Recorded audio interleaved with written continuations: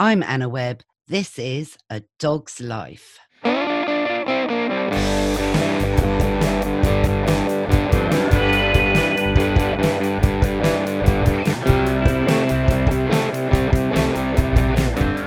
Mr. Binks, you know it's that time of year when we all need a bit of a detox.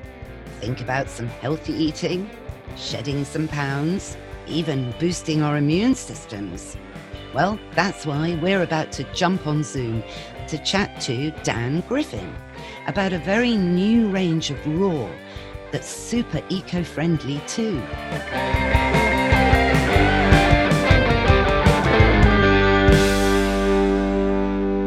Hi, Dan. Thanks for joining me on A Dog's Life.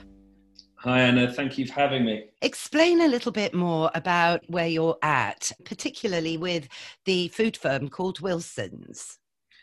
So I joined Wilson's about 2 years ago now, which is a massive privilege, being one of the oldest pet food companies in the UK.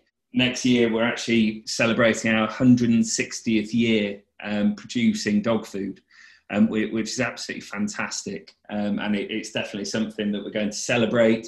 And it's amazing to see such an old landmark in pet food kind of keeping on leading the way. And like you said, we've got some new ranges of varieties, and our main ethos has always been to care about pets and to keep it simple.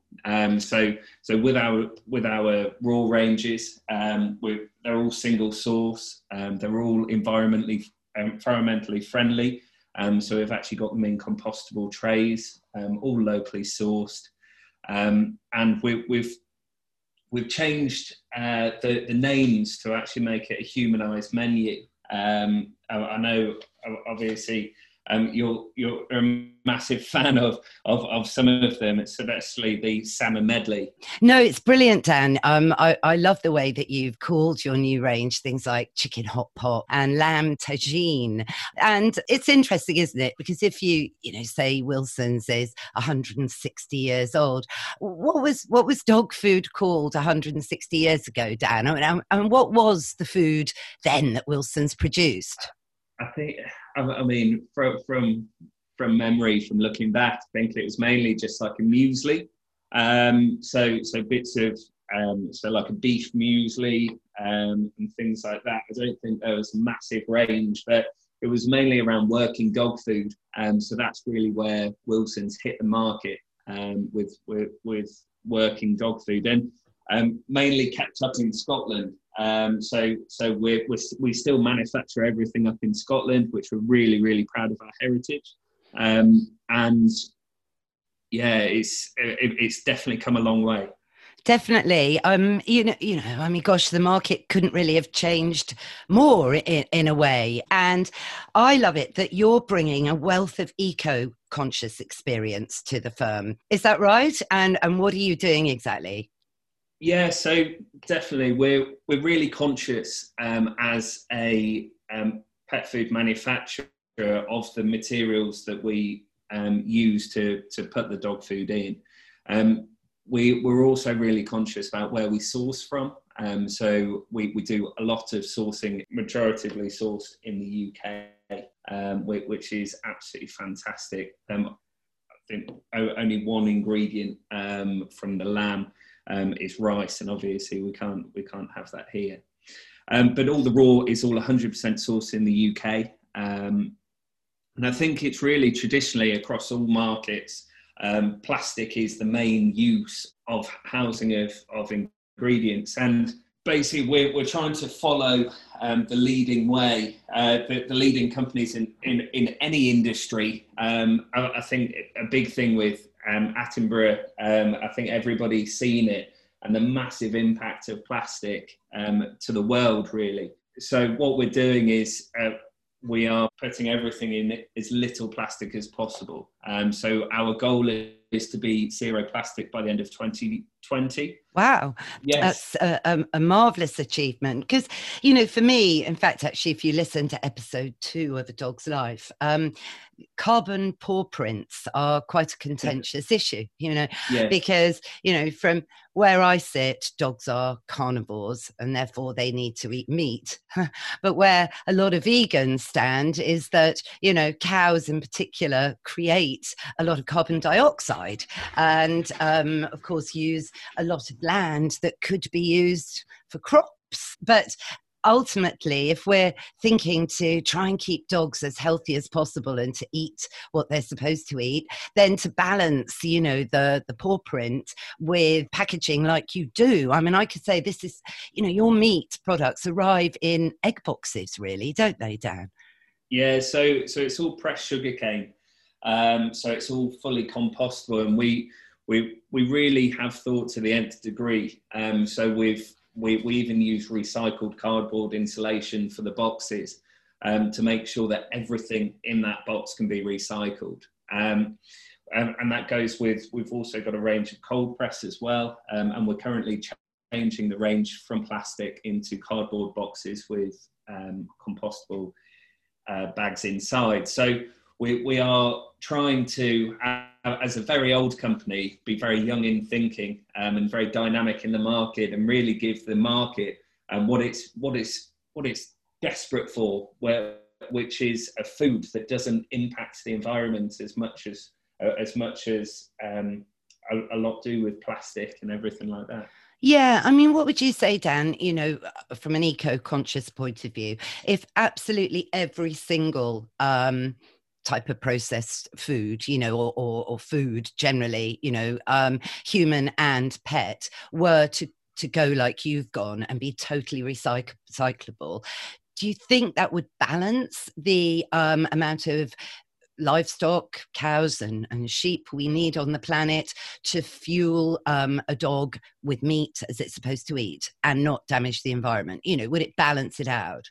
It's an interesting question, and I think it's a lot wider than just the packaging. But I feel with Wilson's that we do as much as we can, and there are certain aspects, like you mentioned with livestock, the production of methane and everything like that through cows grazing in the fields. It's one of those things that you can't get around. But what we really do try and utilise is using the key things. So minimal distance travelled by the meat. So our beef actually comes from 2 miles away from the factory, and things like that. I think we don't have to change the world, and we don't have to reinvent the wheel in the way that we produce pet food or the way that we package or anything like that. There are people leading the industry and leading many other industries by doing the little changes. And we don't have to do it all and almost go cold turkey on plastic. But I think the biggest thing is that we take these little steps that really do add together to create a better picture for the pet food paw print. Well, I think that's really commendable. The worry is for me that, I live in Hackney where, most people are vegan. We've even got the only totally vegan pub up the road, actually, where even the alcohol is vegan. It's quite a statement, I know. So, so many vegans do believe that dogs should be vegans. But for me, I think I appreciate everyone has their own point of view. I'm vegetarian, but if all the land was covered in crop fields, we'd lose so much of the valuable ecosystem that again helps create the balance that the world needs, like bees. Yes, yeah, definitely. And like I said, I don't think we need to change everything. And I've gone. I'm not personally a vegetarian or vegan. I actually grew up on a farm, seeing the kind of cows in the field and the sheep in the field, everything like that. I absolutely love it. And I'm very particular to a Sunday roast as well. So I don't think I could do the full transition into being a vegan or vegetarian. But once again, I think it's the little steps, and my partner's very eco-conscious. So we actually do meatless Mondays. So yeah, I think it's little steps that people can do, and whether it be a pet food manufacturer like us making these key vital steps to change the way that we do things, and the footprint that we have, and even down to someone walking somewhere instead of driving. I think it goes a lot further than just cows in the field or plastic or anything like that. I think everyone just needs to do what they can, and then it's amazing how those little efforts all add together. Yeah, no, I agree. I agree. But going back now to your new raw range. So when did this launch and why did you launch it? So we saw a gap in the market, which I'm sure that's how every range starts. So we saw the growing demand for raw and minimally processed natural pet food. But what we saw was a lot of people kind of getting slightly intimidated by the chicken necks and lamb's feet and that kind of real core raw feeders that kind kind of the house kind of looks like a scene out of a Halloween movie, because Well, all the deer legs and everything like that, and it's not for everyone. So basically what we did is we really wanted to create a range that's approachable, to ensure that the dogs are getting the best nutrition possible, because at the end of the day, why we all have pets and why we all produce the best pet food we can is to ensure that the dog's life is the best and the longest, because we want them around the longest because they are part of the family. So what we did is we created a range, like you mentioned, the lamb tagine, beef hot pot, turkey dinner, chicken casserole, salmon medley, and steak and kidney. So it's a bit of a twist on the humanization, so people don't get intimidated by it. So what they see that they're feeding is a mince that's got all of the key nutritional ingredients. Our premium range even includes herbs like turmeric, ginger, all of these key things for anti-inflammatories and the all-round health of the dog. So these raw trays, they really do give the dog everything that it needs, and it's not intimidating. It's easy to feed. It's compostable. It's all locally sourced. It's also made in the UK by hand in our Scottish factory. So we really are trying to make it available to every single person to be able to feed the best nutrition. Now, obviously, we realise that raw freezer space, things like that, isn't a commodity that everybody has, and that's why we've obviously got the cold press range as well, that we believe provides a fantastic nutritional value to the dog. I know, and cold pressed is great. You know, it's obviously a super alternative if you really are driven by convenience, and sterile, isn't it, really? Yeah. You know, so it's weighing up the benefits of health to your dog. You know, would you feed yourself, Dan? Would you miss out on your Sunday roast for a sterile cereal instead?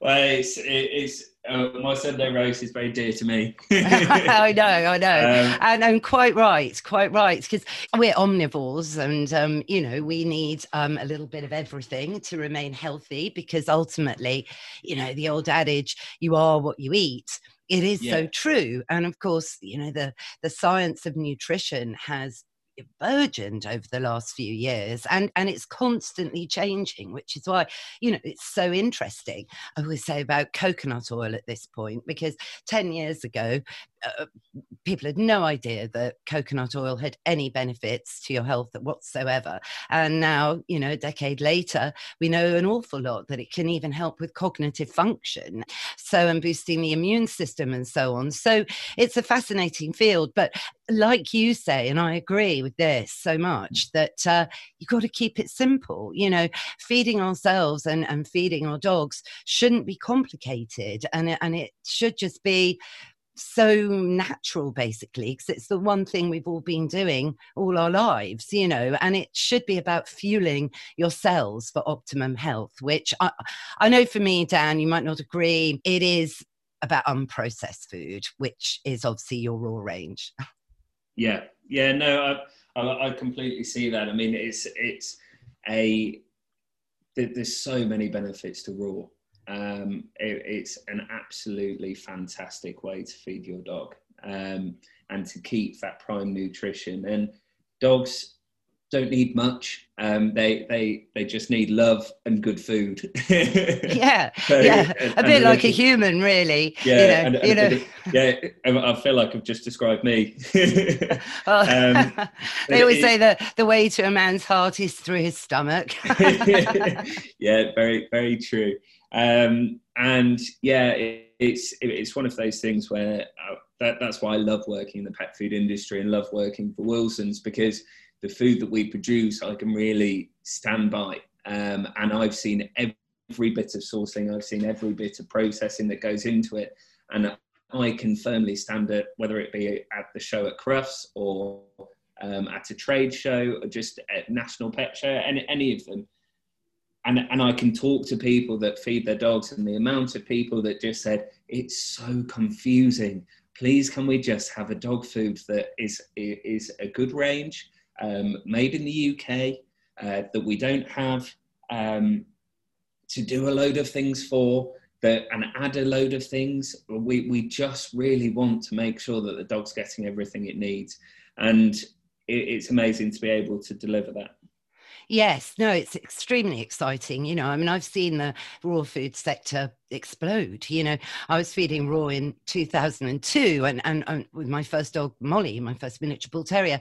Prior to that, at home with dogs, because my father was quite an old dad. So he was actually born in 1920 and had fed dogs. You know, they always had dogs since then, you know. So ultimately, it was never really processed what we fed our dogs at home. You know, it was leftovers, boiled bits of this and that, bones from the butchers.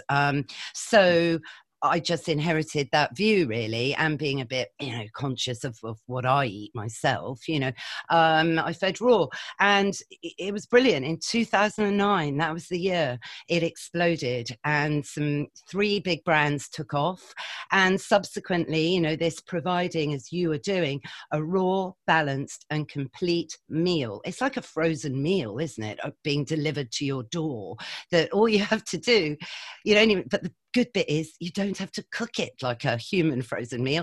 You just put it in the bowl once it's thawed.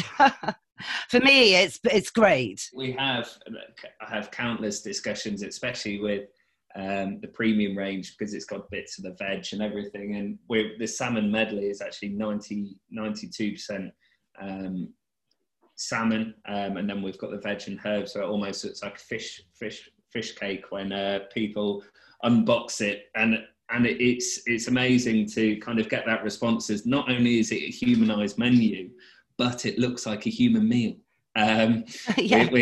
which can't be. I've got to say, I haven't tried it, but I've heard rumours of a couple of stockists that have taken it home and tried it, which I obviously do not advise. Why not? You know, perhaps it's full of good meat nutrition, that's for sure. Now, you've got a puppy Sprocker, haven't you, Dan? Yes, I do. Pippa, she's actually sat next to me in the office here. Oh, bless her, bless her. What made you get a Sprocker? And ultimately, what are you feeding her on? Okay, so I actually got notified from Dawn over at Spaniel Assist, a fantastic organisation that does a lot for spaniels that need rehoming through multiple scenarios. You see it all the time, through changing structure to not being able to look after them and everything like that. So basically, Pippa was a COVID rescue, a very young.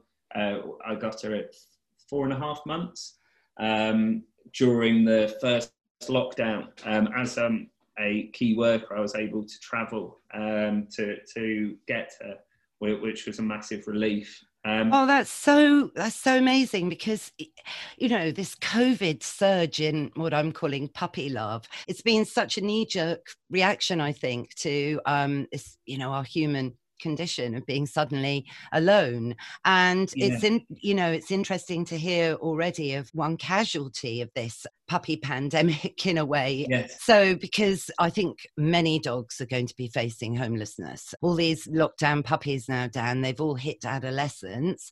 And I know a lot of people are finding it quite hard to deal with, you know, an adolescent puppy, again, with the current lockdown restrictions. So, I mean, why do you think people turn to dogs so much during the lockdown? Personally, I think there's a few reasons. As you know, Anna, I do a lot of work with mental health, and specifically with male mental health, due to personal circumstances of things that happened a couple of years ago. I've really got involved with mental health, understanding it, and I've done a lot of charity work with it. And so it gives me a level of kind of understanding through speaking to some industry professionals. Because funnily enough, I did ask, and I said, why do you think that dogs are the knee-jerk reaction? Because there's so many other things that obviously people can do and people can have. But I think dogs have always been a companion to people. When you look at, I was recently listening to your other podcast, The Less We Forget one, and there was one story that really stuck with me about the dog passing away after the owner was killed in action. Oh, yes, yeah, Theo, yes, and Corporal Liam Tasker, yes. Yeah, and I mean, that, I think, that really is the backbone of it. A dog isn't just something that you own. It's part of the family. And the reason why I got a Cocker Spaniel is because I always grew up with Cocker Spaniels, and they're for how mad they are, they're also exceptionally loving, loyal, and incredible dogs. I love Cockers. We rescued one actually when I was 16. She was my dog till I went to Oxford Polly. Yeah, Minnie, her name was. She was a show type, and long story there. Loved her to pieces. I think people search for structure. So being able to have a dog and be able to say, right, I need to get up and almost have something that you need to be looking after in the respect of waking up, walking, getting out, exercise, and having someone there as a companion, especially if, for example, you live alone, it is absolutely fantastic. But I think one massive thing for me is just to research the type of dog that you need and that you want, really. I think a lot of people look at what other people have, and they say, oh, well, if they've got one, I can have one. But they don't realise the work level that goes into it, and simply just type in, for example, Cocker Spaniel activity level, and it's always very high in 5 stars. And it's one of those things that people think, oh, well, they're small dogs, they're very cute and everything like that. Oh, that would be a perfect dog. But there's a reason why they are a working breed, because they do not stop. Exactly. You know, I don't ever recommend them to anybody living in London, for example, because I feel it's a bit cruel as well, because you never see a pheasant burst out of a hedgerow, you know, on the Hackney Marshes. You see some other birds, actually, like heron, indeed, which is lovely. Yeah. But, you know, so I don't feel they can fulfill their natural, instinctual, you know, desires. However, the show type cocker is a lovely alternative. That's what Minnie was, actually, rather than a working type cocker. So but going beyond, you know, rescuing your own dog, you do a lot, don't you, through Wilson's for charities, Dan? Yeah, it's something that I'm really proud of that we do. We actually donate 2.5% of every sale, whether that's through stockist or whether that's through online or anything. So we donate 2.5% of each sale to a rescue centre. So what we do is every quarter we select a charity. Now, if you are listening to this and you know of or work with or run a rehoming charity, get in touch. We're always looking for people to support.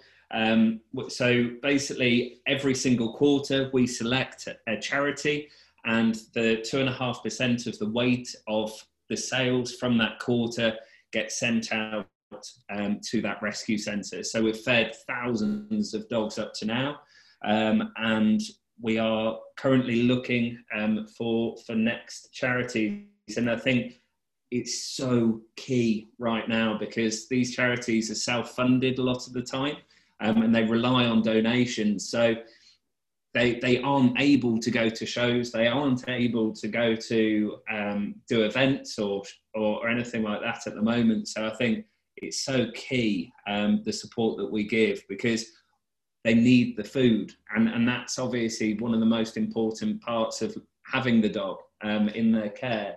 How do people nominate a charity then, down to you?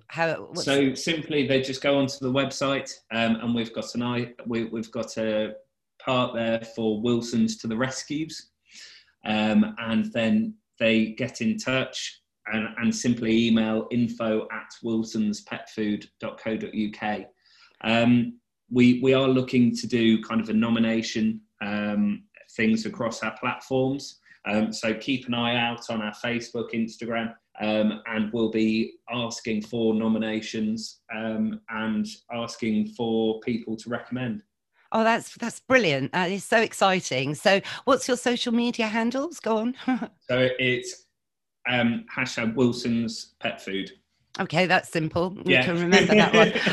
That's good. So 2021, Dan, gosh, how do you think it's going to be better? And might any developments involve a little bit of raw green tripe, please? I know that is your firm favourite. So obviously, we'll have the raw range with the humanised and the core menu of the 8 to 10 10s.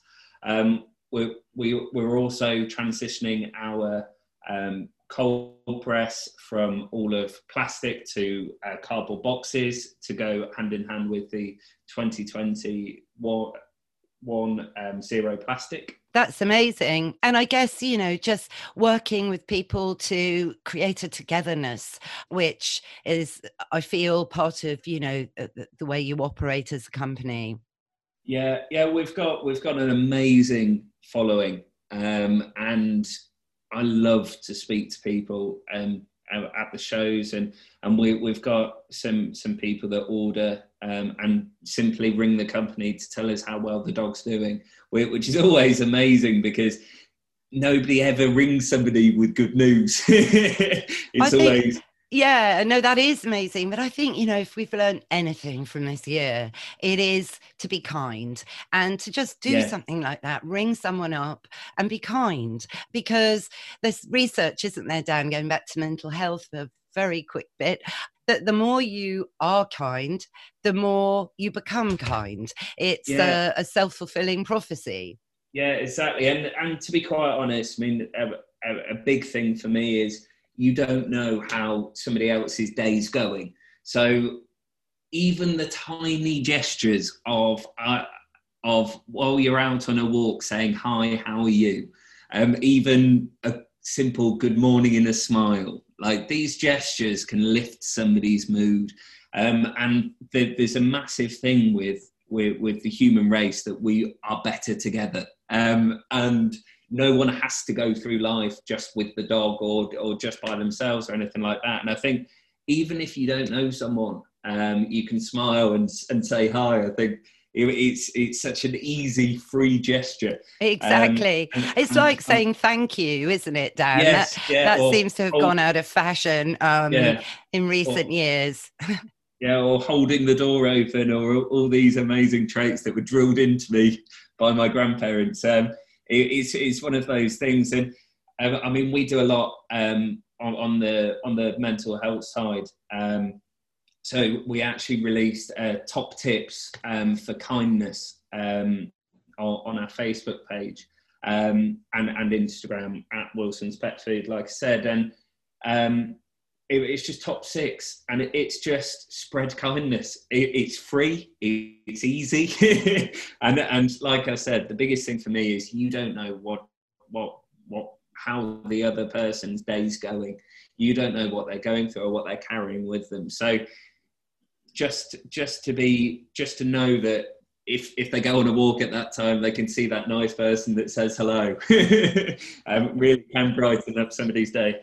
Exactly. And then just, kind of wrapping up, it goes back to the dog, really, because without dogs, lockdown would have meant being indoors a lot more. Dog owners were given the extra privilege for an extra stroll around the block, for comfort purposes for their doggy. Man's best friend is the gateway to the outdoors. Yeah, definitely. It's and also obviously exercise makes you feel better, all of these things. And I couldn't imagine my life without a dog. It's one of those things that I'm so fortunate to live in a countryside town where the abundance of walks and everything like that is incredible. And I love waking up on a Saturday morning, taking the dog for a walk, and just having my earphones in and just shutting down the week. And that for me is the perfect Saturday morning, just to shut everything down. Well, no, Dan, listen, dogs are brilliant, and I love it that you've rescued your Sprocker. And I really, really look forward to hearing more about Wilson's, particularly Wilson's Raw. And Dan, I hope you'll come on again. I'd love to, Anna. I'd love to. It's been an absolute privilege to come on and talk about, like you said, the man's best friend, and why we get up in the morning and come to work. That's our show, Mr. Binks. What did you think? Yes, I know you love that salmon medley.